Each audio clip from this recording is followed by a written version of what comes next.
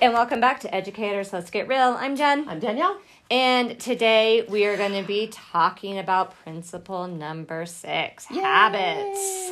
The 20-second rule. Yes, which is all about habits. How to turn bad habits into good ones by minimizing barriers to change. I got a little giddy when I realized what this chapter was because this is so much. There's so much power here. And I love this section in this chapter for so many reasons. He says in here, common sense is not common action. And we all know the right thing to do. We all know spending too much time on social media will kill your brain. We all know that spending too much time, binge watching the latest Netflix series is not good for you. We all know all the things. We all know that eating too many cookies and too much fast food and too much soda is a surefire way to get yourself real unhealthy. But yet, it is the habit that most of us fall into. And think about that in the classroom and think about that in your personal life. And I'm not just talking about health here, although there are so many implications in this section for your physical and mental health. And how do habits fill in that boundary? Here's what I love. Having common knowledge, knowing those things, does not make doing them any easier. I talk to people all the time in my health coaching business that says, listen, I know what to do. I'm just going to do it. But what happens is we all know what to do. We all know we should probably move our bodies more. We should probably drink less soda and drink more water. We should probably eat more vegetables. The key to good health is not rocket science. No. It is not rocket science. What happens is having the knowledge to do it and actually doing the thing are two very different things. And it comes down to a few things, and habits is one of them. And I love talking about habits because I think habits are the things that you can change. He talks in here about, is this idea that you can't teach an old dog new tricks true? And that's totally not true. Your brain is very pliable. We've talked about this in previous episodes, no matter how old you are. Now, when you're younger, your brain is more pliable, which is why, if you wanted to learn a second language, doing it as a child is a much better time than trying to do it as an adult, because trying to reconnect those neural pathways is really hard. But still doable. But doable, right? So your brain is pliable, and it can change, and it can adjust. I love this. He says, positive habits are hard to keep no matter how commonsensical they might be. So we all know what to do, but they're really hard. Those good habits are really hard. And the bad habits are really easy. Absolutely. And I think that's where we get caught into doing the same thing over and over. You're really good at something. I talk to people all the time, I do great on Monday and Tuesday, and by Wednesday, I'm like, I can't do that anymore. And it's because of our habits. It's because of these ingrained patterns of thinking. And we do it often without thinking. He talks in here about he wanted to go ahead learn the what are you talking about, the guitar? No, actually, I'm a little further back, but because this one really resonated with me when he talks about habits. If you constantly have to think about everything you did all day, you'd be overwhelmed by breakfast. And what he talks about, if you woke up and you went into the bathroom and you looked at yourself and said, should I get dressed today? You don't do that. You know that you're going to get up and you're going to get dressed. You don't sit there and debate, well, if I didn't get dressed, this, and this would happen. But if I did, then this. You might debate what to wear. Right. But you don't debate every single thing because... Or should I brush my teeth today? Or this week. No, there are so many things that we do automatically that we don't even think about. And those are habits. So I think sometimes we think so much, you have to have this grand, big habit. And I think that's kind of like when we talked about the circle of control, too, last week, where people want to make that habit. I'm going to wake up at 4 a.m. for someone who has, sleeps till 9. I'm going to wake up at 4 a.m. every morning, and I'm going to do this. And we try to change the habit so quickly and make it so grand and so big that we can't keep up with it. Yeah.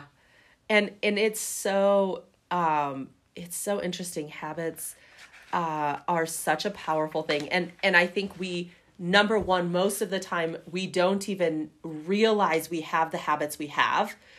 We talked on the last episode about mindless shopping, right? How many people mindlessly shop, bored shop, emotional eating, bored eating, emotional shop. I like to shop. Scrolling through Social Netflix, media. scrolling through social media, right? We come home. He talks in here about coming home. He wanted to play the guitar, but the TV remote was right there. So he just out of habit turned it on. Think of all the things you do throughout the day that you don't even think about. Mm-hmm. Because if you had to think about all the little things you had to do all day, you could never do anything. No one's like, hey, did you remember to take a breath?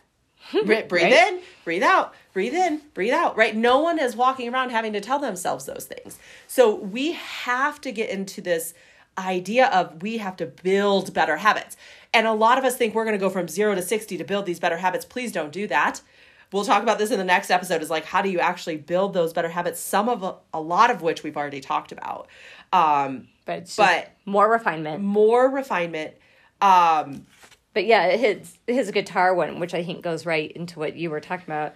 He wants to play the guitar. It's a great relaxing thing, but he does. He sees the remote. His natural thing to go home to do, and how many of you guys do it, go turn on the news or go turn on the TV, and then you might cook, but you might sit down, you might do whatever, and it's really hard once that TV's on or that phone's in your hand and you're sitting down to get motivated to do anything else. Yeah, he talks about activation energy later in this chapter, which I love this idea.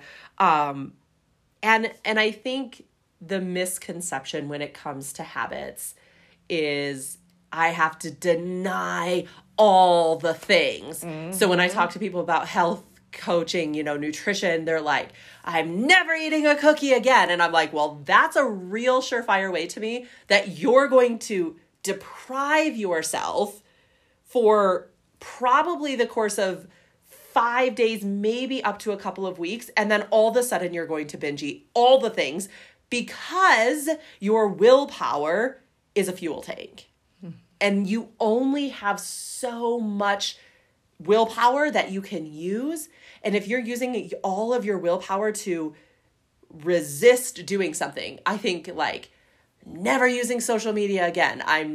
Think about those absolute statements. Mm-hmm. I'm never doing that. I'm only going to do this. I'm only going to eat salads for lunch. I'm never going to eat out again, right? Those are absolute statements. He says in here this 80% or something of people who make New Year's resolutions fail on their New Year's resolutions. Usually most of them before the month of January has even come and gone. When we deny ourselves for so long, we can only take it so far. And then the floodgates open and you're like, well, I had one cookie. I might as well eat pizza for dinner tonight and have a soda and drink a beer and eat some popcorn and then have a bag of chips. And sorry with that. That's Friday night. I'm joking. What the heck? I might as well just keep going, right? I also think about this in terms of, you can think about it in terms of school, right? I am going to work 100% during my planning time. And that's all great. Please encourage yourself to do that. But then what happens? You've missed contact with your team. You've missed, a personal connection. With a kid. You've missed a personal connection with your team. And then all of a sudden the floodgates open and you've spent the next 7 planning periods not doing anything. And then you're mad at yourself. And then it's this vicious cycle of over and over again. We cannot, when we talk about habits, we cannot solely rely on willpower to get us to where we want to be. And when I learned that willpower was a tank and not a muscle, I thought, oh crap. Right. Because it's really great with it when it's a muscle because I can build it. But when it's a tank, and think about the gas tank in your car and you're thinking about willpower, and I'm extending willpower to stay off social media, and I'm extending willpower to, not eat all the cookies, and I'm extending willpower to spend quality time with my kids instead of being distracted by other things. Every single time you take from that reserve of willpower, you have less and less. You have less and less and less. Eventually, you run out of willpower. And then what happens? You're on your phone. You're really grumpy because you're mad at yourself because you're screwed up on your diet. You're screwed up on your exercise program. All the things, right? So willpower is such a profound thing. He talks about this study of 3 groups of people. And I think this hit it home for me when I think about this thought of willpower. There were 3 groups of people. Each group had a plate of cookies and a plate of radishes. And group 1 was told they could eat as many radishes as they want, but they could not eat a single cookie. Group 2 was given the same plates and they were told they could eat whatever they wanted. Group 3 had no food at all. They got 0 plates. And they had to sit there for some duration of time. And then they were asked to solve a set of simple geometric puzzles. And simple being the key word here. They were so easy. I'm sorry. No, just kidding. They were unsolvable. Gosh, listen, if you ever got a chance to sit through a psychology test when you were in college, like, so frustrating, right? Here's what happens. Group 2 and 3 on those unsolvable puzzles that they were told were simple persevered longer than group 1 who was told they could not eat any cookies. And it is because their willpower to avoid eating the cookies was so great that when it came to persevering on another task completely unrelated, they didn't because their reserve was gone. And I think how fascinating that is, right? Even having no food, group 3 had no food and they were able to persevere longer because they didn't have to use that tank of willpower. And I think the disservice we do to ourselves often and frequently is that we think willpower is never ending. I'm just going to will my way through this. I can do it. I'm going to grit my teeth and I'm just going to do the dang thing. And that's great. Once in a while. Sometimes. On some things. But as a way of building habits or building positive life things that you want, it's a really bad strategy. Well, it's almost like because you're beating yourself down, you're denying, and I think in your head you feel like you're denying yourself something. And so then why bother? Yeah. Because if you're constantly being held down by yourself and told that you can't do something or you won't do something, you do almost belittle yourself. You berate yourself. And so you get into an unhealthy, cycle. Yeah. I think you had talked about this earlier, this idea of activation energy. I don't know if any of you also do this, but sometimes I'll say to my husband, on Monday, hey, this weekend, we should X, Y, and Z, all the things, out of the house, go take the kids to do this, go hiking, do this, do this, do this. Saturday comes and I'm like, yeah, I'm not doing any of that. Because I am so tapped out of emotional whatever that inactivity is simply the best option. It is simply the easiest option. I won't say best option. It is simply the easiest option. And that you pointed this out earlier, that most Americans actually find free time more difficult to enjoy than work. Yeah, the passive leisure, he calls it. Unfortunately, through these types of passive leisure, like watching TV and trolling around on Facebook, might be easier and more convenient than biking or looking at art or playing soccer. They don't offer the same reward. Yeah, and because I love it. He says there's no leisure boss. There's no one who's over your shoulder on Sunday morning telling us we better be at the art museum by 9. We often find it difficult to muster enough energy to do the things that actually cause us leisure. I love to hike, and I love to hike with my kids, and I love to do those things. But sometimes the activation energy to get those things started, no matter how much I love them, is really difficult. Mm-hmm. And so we more often succumb to this path of doing nothing on the couch, scrolling social media, watching Netflix, than doing the actual things that would bring us true joy and leisure. And I think that's such a frustrating thing, because I am one of those people who's I have all these grand plans on Monday and maybe even Tuesday and maybe even Wednesday. But by the time Saturday morning comes, you're like, I actually I just want to sit down. I don't want to do anything.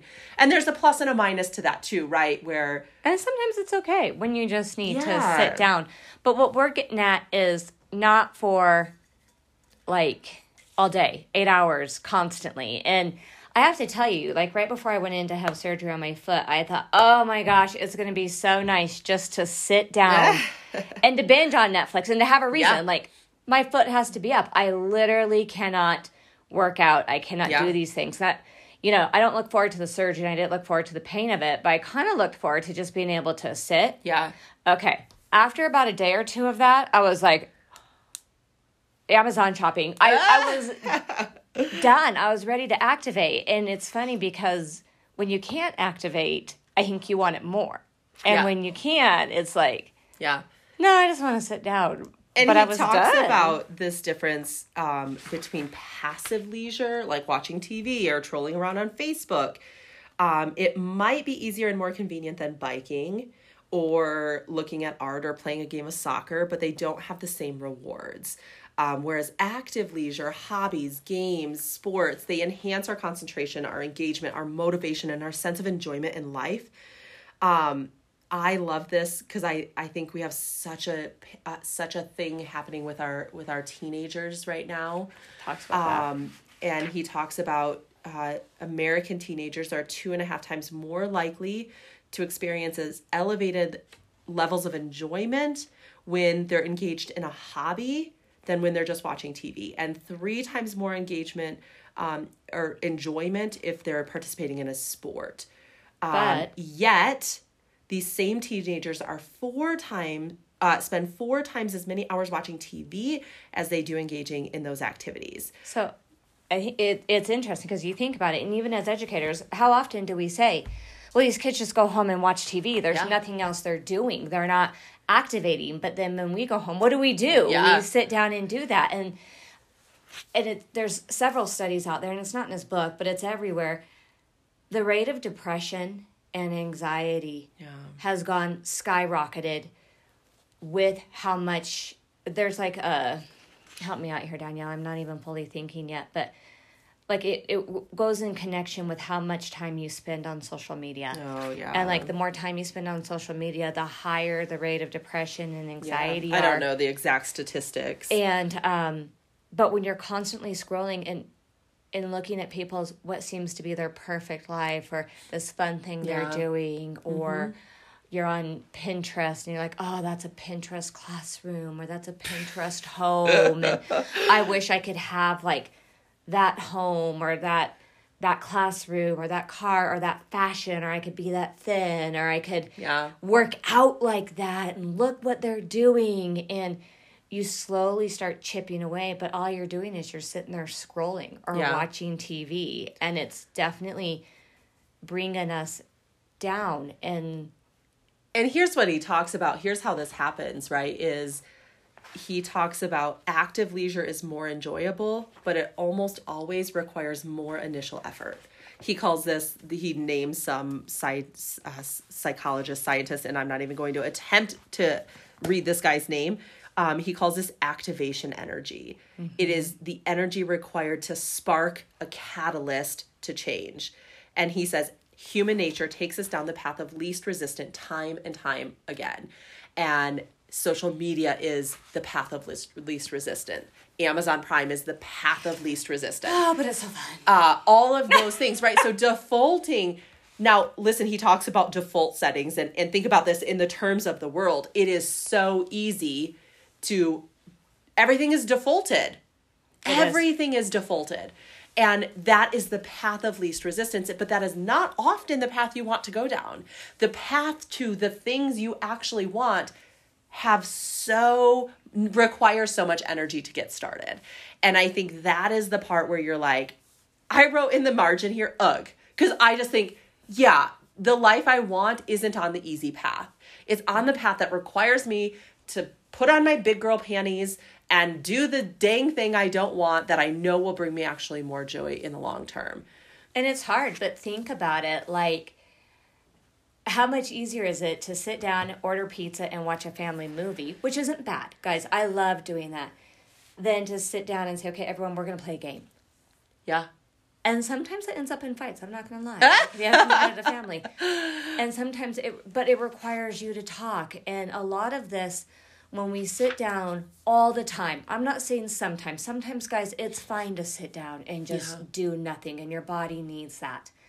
But by the same token, what he's talking about, those habits, we need to activate our energy, because when we have those, when we're activating our brain in something different other than school, other than work, whatever you're working on, if you're a business person, if you're activating it into gardening or into working out or into going on a bike ride or to go hiking, journaling, reading, sharpening your saw somehow, and don't try to do it all at once, but you end up being a happier person.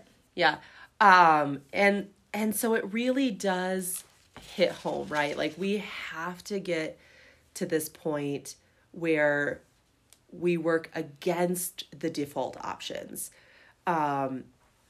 He says in here, default options are everywhere, shaping our choices and our behavior in all areas of our lives at all times. Think about all of the things that are on autopilot that we take for granted. And like getting dressed. Yeah, I love this. This last section that we're going to talk about here today, just really quickly, is we have a path towards distraction. And we are so easily, he wrote in here, every time we are distracted, our productivity goes down. He says that research has showed that the average employee gets interrupted from their work every 11 minutes. You guys, every 11 minutes, there is a distraction. I think about my classroom as a revolving door, right? Someone's always in, someone's always out. There's this teacher's coming to pull this kid, and this is happening, and then the PA goes off, and then every 11 minutes. And it takes us, he says, and each occasion experiences a loss of concentration and flow that takes almost as many minutes to recover from. Now, that's as an adult, right? So then think about our kids, right? Every distraction that they have. I also talked here about social media, right? Every ding of your phone is a distraction. Every, all the things are a distraction. I think there was a math teacher that did one in high school in one class period, and there was 420 distractions of social media going off with her kids. Like, they marked it. I saw they tallied that. I saw that on social media this over spring break. Yeah. And I saw that she said, turn your ringers on and we're going to tally every time someone's notification buzzes. And these are high school students, right? But think about yourself. And I have been an advocate for this from the first episode of the first podcast ever in existence is, gosh, guys, if you don't have notifications turned off on your phone, I don't know how you're functioning as a human personally, because I can't, right? So turning those things off, minimizing distractions, minimizing your ability to, focus on something, right? We talk about all the time how there's just not enough time in a day. We're required to work so many hours, and pretty soon 8-hour workdays turn into 12 and 14-hour ones, and we still at the end of the day feel behind. Mm-hmm. And I know we talked about in season 1, like, can you track your day? How many minutes do you spend doing everything? Every minute of your workday, can you track what happens? And imagine what happens when your productivity, when you're like, oh, I spent 14 minutes talking to my coworker about nothing, which sometimes is great, right? We need that personal connection. But when that happens every day, when that happens multiple times a day with multiple people over multiple days, think about how much time is lost on things that actually could be productive, that could be used somewhere else. I think, if I take out those small bits of engagement and I put them into really focused time, right, later, because I have all the other things done, imagine how much more productive I could be. 5 minutes checking in with my kids when I'm actually thinking about my work is less productive than me just getting my work done, staying focused on that, and then having an hour with my kids afterwards. Having, a 5-minute conversation in the hallway kind of haphazardly with a coworker every day is cool. But what if you harness that energy and put it into a weekly coffee date or something, right? And how much more productive that could be for you. So I love this, you guys. I think habits, I don't know that we talked about homework before we started this, but I would encourage you to think about, what is a habit you have right now that maybe you want to change? And what is something that's on autopilot but you actually would really like to change it, because the next episode we're going to talk about how do you start to build better habits. So And just look at I yourself. love to talk about better habits. So just look at your habits. Honestly, just look at your day. Look at your day and see what habits you have. see what habits you have. when you're in the classroom, when you go home, Yeah, like when you're on your personal time. Just jot them down. I would love for you to think about, as soon as you walk in the door, is there something you always do? I used to walk in the door from work and turn on the TV. It was the first thing I always did. And not because anybody was watching it, typically it was out of habit that it was always on. So what are the habits that you have built, good or bad, right? I mean, good or bad is subjective. But what are some habits that you have built? Just look at your habits, and how can you start to identify some of those things, some of the habits that you do without even thinking. And start thinking about, identify like one habit that you might want to tweak, because Or we'll think talk of a about it. or think of a habit that you would love to have. In the health world, I talk to people like, I would love to be a morning exercise person. And I can give you habits, and I can help you build habits to become that person. I've done it for years, and I love it. So anyways, what habit would you like to start? So Watch your habits that you have built for yourself, and identify a habit you'd love to have. So that's a more positive way than saying one that you want to get rid of. Think of one that you want to start or that you like, and that's all you have to do. And then next week we'll talk about what you need to do to get there. Yay! We hope you have a great week. Bye.